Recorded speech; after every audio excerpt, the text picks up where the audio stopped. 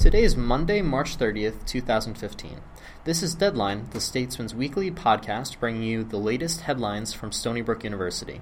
In the next few minutes, you'll hear what's important in news, arts, and sports. Here's this week's stories from news with Kelly Zegers.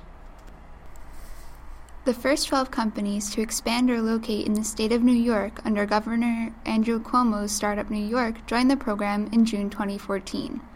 Just under 10 months later, there are now 93 businesses participating in the program, including 5 new companies at Stony Brook University. Companies in the program have committed to creating upwards of 267 new jobs over the next 5 years in tax-free areas sponsored by Stony Brook, SUNY Cobleskill, Rochester Institute of Technology, and Hudson Valley Community College.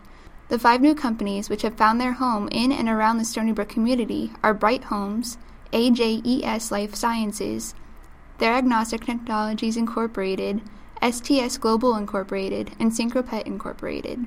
These companies are diverse, ranging from networking technologies to biomedical device manufacturing.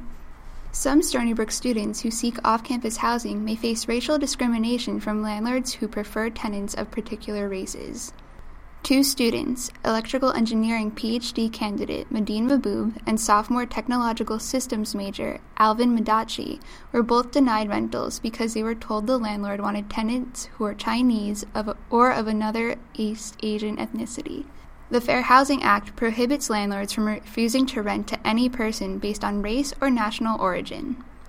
A tenant of one of these landlords, who wished to remain anonymous over a concern of losing their room, said it has to do with a language barrier.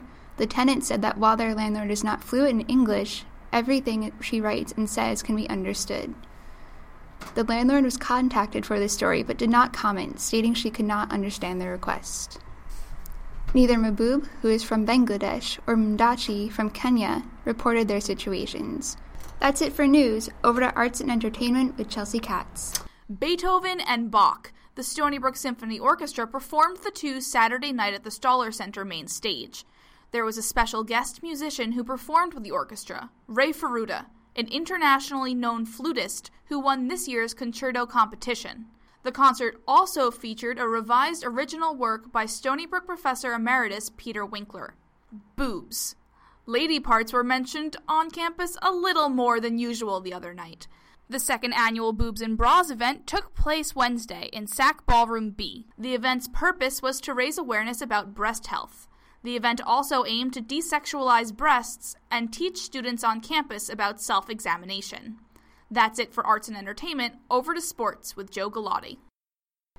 The Stony Brook women's lacrosse team remained undefeated this week, with 2 home wins over Rutgers and Oregon to improve to 9-0. Sophomore Courtney Murphy led the way in SBU's 16-4 win over Rutgers, scoring 6 goals and also adding an assist. Then in a 16-3 rout over Oregon, Murphy once again led the team in scoring with 5 goals. The Stony Brook men's lacrosse team also went without a loss this week, topping Vermont on the road 21-12. Senior Mike Rooney finished with a career-high 11 points, and Shaw and Rogers led the team in scoring with a career-high 5 goals.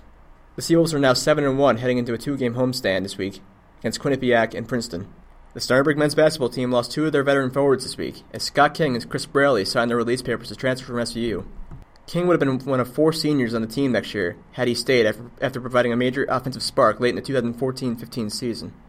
Stony Brook now has 2 open scholarships available for incoming freshmen or transfers. And that's all for sports. There you have it. From all of us here at The Statesman, thank you for listening. Be sure to check out our latest issue on stands today. For Deadline, I'm Keith Olsen.